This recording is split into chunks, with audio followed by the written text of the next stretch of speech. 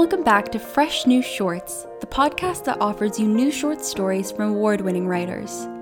Today's story is Ark and Cinnamon by John Blackmore. It's an extra for our podcast series, not currently found in A Physicist's Guide to Love and Other Natural Phenomena, available on Amazon. Cinnamon, Saskatchewan is perhaps the driest place on Earth, with a drought spanning years. After her divorce, a woman and her son moved to the town to teach. They are not the only fish out of water or a waterless plain. A dad and his daughter are building a boat on the prairie, attracting the suspicion and ire of a local family. An Ark in Cinnamon.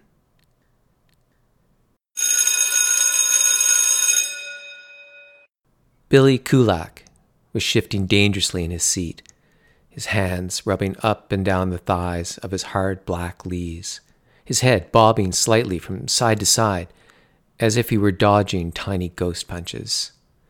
His blue eyes bored down on the teacher. He took the dressing down she was doling out, dodging like those ghost jabs had been real, like someone was used to hitting him. I hadn't even heard what Billy had done to warrant this lecture. I had been staring out of the window toward the Ark, slowly rising from the parched prairie some 5 miles outside town. It hadn't rained here in Cinnamon, Sask for 221 days. Drought made strange things happen. The teacher was calm and her words punched through the dust.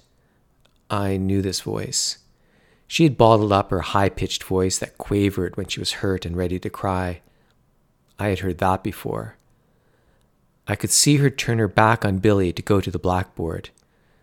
I didn't watch her directly. I watched Billy. There was a knife crammed in the side-slit pockets of his hip-hugging jeans. I had seen it flashing brilliantly in the recessed sun as he talked about how he had once cut a deer up the belly and hung it to dry for his dad, in the days before crops dried up and the deer went north. Billy's head stopped moving and his chin went down. His hands slid up to his pockets and waited there. Jesus. We'd just come to Cinnamon, my mother and I, 2 weeks ago. If he pulled a knife, I thought, I would stand up and chop down hard on his arm. Then I would kick the knife to the front of the class. So often I'd rehearsed how to save my mother. I could feel the same prickly nervous rash start to itch on my chest as I began to sweat. I don't need this, and I don't need you. Billy swore some, spitting it out like he was sick and had to get rid of the black bile of words. He swept his blue understanding literature book down to the floor with a spray of pencils, erasers, and an NHL sharpener. We're getting the out of here. Dad and me and my brothers and our dogs and Ma, goddamn dried up town with no jobs and nothing to do, and brains teachers telling you what you're doing. Burst up out of his seat. He kicked the desk, pitched over, and the books and exercises and geometry set in its belly spilled out over the floor. He picked up the desk and slid it like a curling stone against the long bank of chipped paint radiators lining the window wall. He shook and trembled, and his left hand kept sweeping up and down his thigh, while his right rested on the bulge in his slit pocket where I knew he had the knife. Mom had not turned to face Billy, but stood as still as Lot at the board. Chop the arm, kick the knife, I repeated. You hearing me? Billy screamed. His right leg jiggled like he was fairly going to blow out of his pants. Then, in between Billy's shouts, I heard a whimper. It was the fat girl, Mary. She was the Arkman's daughter. Oh, thank God, I thought. And then I hated myself for thinking it. Thank God, because he would turn on me next if he couldn't get my mother's attention. And Mary, she didn't talk, ever. It's you and your crazy dad that's making the rain stop coming and killing everything. He's a crazy... Billy snorted. His eyes hummed with his energy. Building that big boat out here on the prairie. Holy mother of God. Billy started knocking his head. Hello? Hello? Anybody in there? Anybody home for Christ's sake? Billy stood, panting. Mary sobbed ever so quietly in her seat. Billy lurched like he was going to go for her. I froze. I didn't do anything. like how I practiced but never did anything. But it didn't matter. Billy was faking it. He lunged at Don Blakey across the aisle from him, and Don flinched. Billy laughed again. He beamed and crackled like a blue ball of electricity. "We're going to burn down that boat," he snorted. "Why don't you say something? Talk!" he shouted at Mary. "Crazy," he snorted again. He wheeled around to glare at all of us in the room and kicked his book and stomped out of it, and like a freak storm, blew away. My mother turned around to face the class without meeting our eyes. She stared out the windows, watching Billy knock over garbage tins, kick rusting pickup bumpers, and fling whooshing roundhouses at all the ghosts that hovered about his head. Slowly, she made her way over to Mary's desk and put her hand on her shoulder. I couldn't look at my mother after letting her down again. I should have told Billy, knife or no knife, to shut up. I set my eyes out the windows, embarrassed and hollow. On the edge of the horizon, the bones of the great ark hovered in the heat waves on the lifeless prairie. Mom and I were driving in her stolen station wagon across the rambling ruts of tractor furrows and abandoned prairie dog tunnels towards the skeleton ark. It was a sticky Indian summer Saturday, but our windows were rolled up to keep out the clouds of fine red dust that trailed us and seemed to part to make way for our passage. Mom had taken the job to teach in Cinnamon after everything went crazy at home. 1 week later, here we were, the driest place on earth. She kept reaching for the mint green pack of cool menthols on the bench seat, yo-yoing back and forth. She knew I hated to see her smoke. Finally, she just stopped the car, picked up the pack of cigarettes, and got out. The red dust caught up with us and engulfed the car like the bath-warm Atlantic waves I remembered when the three of us went to Daytona Beach that one happy time. I could hear her coughing outside, more from the dust than anything. They used to grow things here, I thought. Barley, maybe canola. I got out and leaned on the peeling roof, looking at the back of her head. "Don't start on me about smoking," she said to the empty prairie, staring out towards the hulking shell of the boat. "Sometimes the only thing keeping body and soul together is smoke." I stared past her. From here, the ark looked like the surprisingly intact bones of a monstrous dinosaur. Bones released from the hold of the prairie, blown clean and smooth by the sand-grit wind. There were long curving beams like ribs that once could have held a huge throbbing dinosaur heart. It was about 2.5 stories high, or about 200 feet long. It etched a hungry shadow on the dead, flat earth. Mom stomped out her smoke and got back in. "Now I'm covered in that dust," she said, screwing her eyes. She looked into the rearview mirror and flicked her fingers through her hair. This was a professional call. Mary hadn't come back to class after Billy blew up. "Did I smudge my lips?" she asked me. And then, forget it. Mary's dad was hanging on something that looked like a swing about 15 feet off the ground, hammering spikes into boards and beams. "Ahoy!"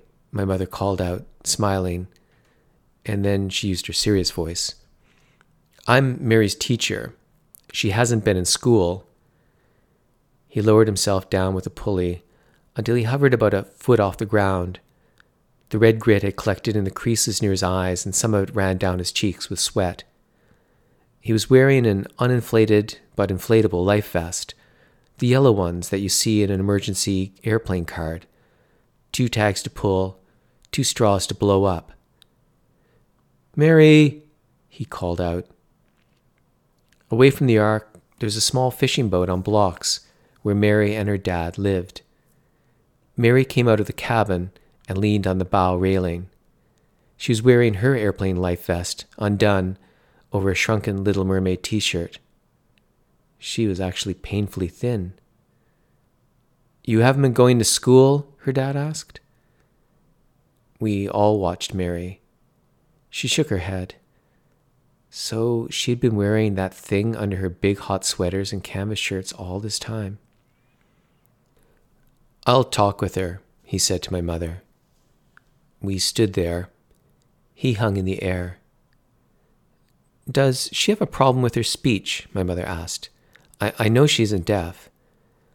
"She hasn't really spoken to anyone else but me since the accident," he said. "I see," Mom said. "I didn't know. It's not in her records. When was the accident?" "Last spring, before we moved here." We all stood there on the broad, flat husk of a prairie. Mary's dad hanging from a swing on an ark. Mary standing on the deck of a boat wearing a life vest. And my mother and I somehow feeling we were the things not right with the picture. "Well, good then. I can expect her in school on Monday?" Back in the car, my mother rolled down the windows and put up with the dust while she smoked. "Why didn't you ask him what he was doing?" I asked her. "Doing what?" "What? Jeez, the Ark. Billy is a maniac, but he was right about them all being crazy." She shrugged and let her shoulders relax. "It's not my business. People move places and do things for a lot of reasons," she said. "You should know that."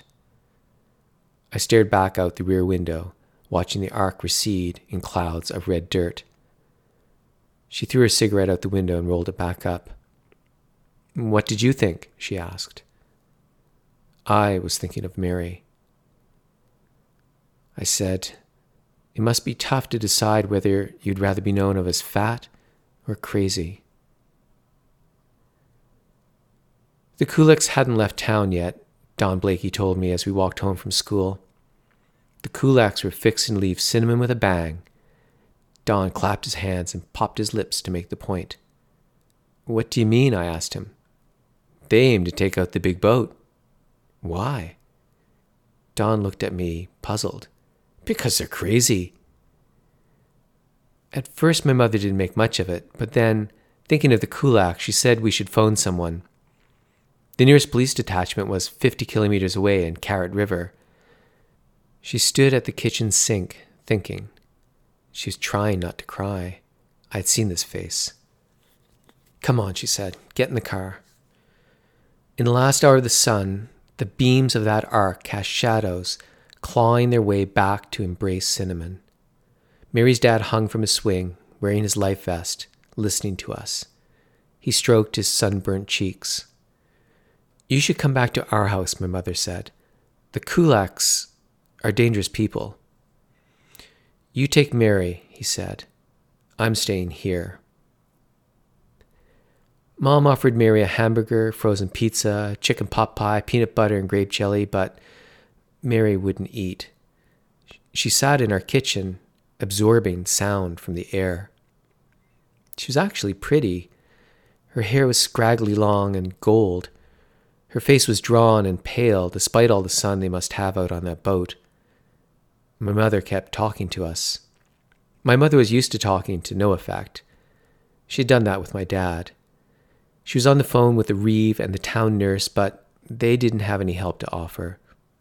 The Kulaks were trouble, they were telling her, but they had been here since before the town had a name. "Would you like to wash up, Mary?" my mother asked. "You could take a bath. All the stuff is there." Mary stood in the bathroom doorway, watching the water fill the tub. Our place was small, and I could hear her splashing in the tub like a 6-year-old, even in the living room. My mother turned on the television to watch Jeopardy, but we both stared out the big window to where the Ark hunched on the plains. It was dark now. You couldn't see the moon. "What's that?" my mother said. "I thought I saw a flash." I walked over to the window and cupped my hand over the glass to cut the glare. "What do you see?" she asked. Then I saw the flare, as if from a gun at sea, and then another. I waited a second and then heard the popping sounds like the one Don Blakey made with his mouth. A small dull glow of red started to burn to create the horizon. "Fire! Oh my God, fire!" my mother shouted. Then Mary was there, wrapped in the Mickey Mouse towel we'd brought back from Florida, thin, dripping, her long golden wet hair swept back like a mermaid's tail. She ran to the window and held her towel in one hand and put the other wet hand on the glass, watching. The fire grew. We grabbed Mary's things and ran to the car. A loose herd of other pickups lit up the fields with us. But then, halfway to the fiery arc, over the sound of the engines, a monstrous rumble broke forth from the sky and ripped the night open. "Oh my God," my mother said, angling her head to look up through the windshield. Broad, splashing balls of rain bounced off the cars and trucks. "Oh God," Mary said. I turned to look at her. "He's afraid of water. Hurry." We passed the other trucks. They had stopped dead with the downpour. We drove past wide-eyed, wrinkled men raising their dry faces to taste rain. Mary's dad was huddled in the fishing boat, big gouts of rain thudding on the wooden roof of the cabin. Mary wrapped the Disney towel around her father. He had his hands over his ears, his eyes winced shut. My mother checked for blood on his face or body. Mary looked up at Mom and me from where she was kneeling next to her dad's prone body. "It's water he's afraid of," she said.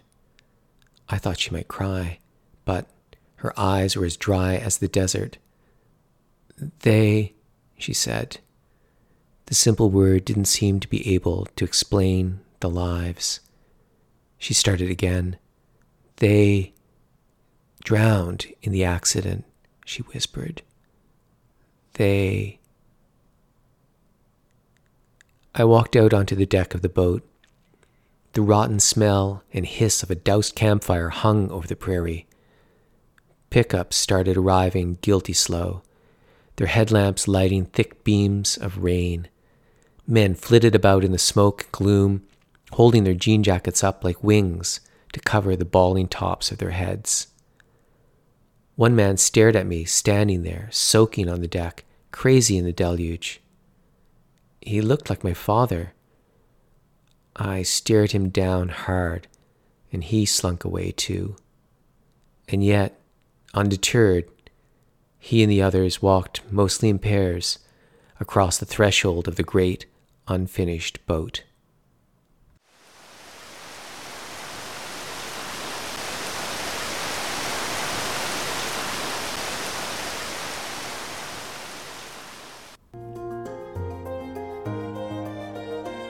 Thanks for tuning in to today's episode of Fresh New Shorts.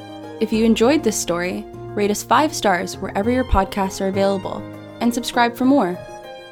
You can find the ebook, A Physicist Guide to Love, on Amazon. Come back and give us a listen again.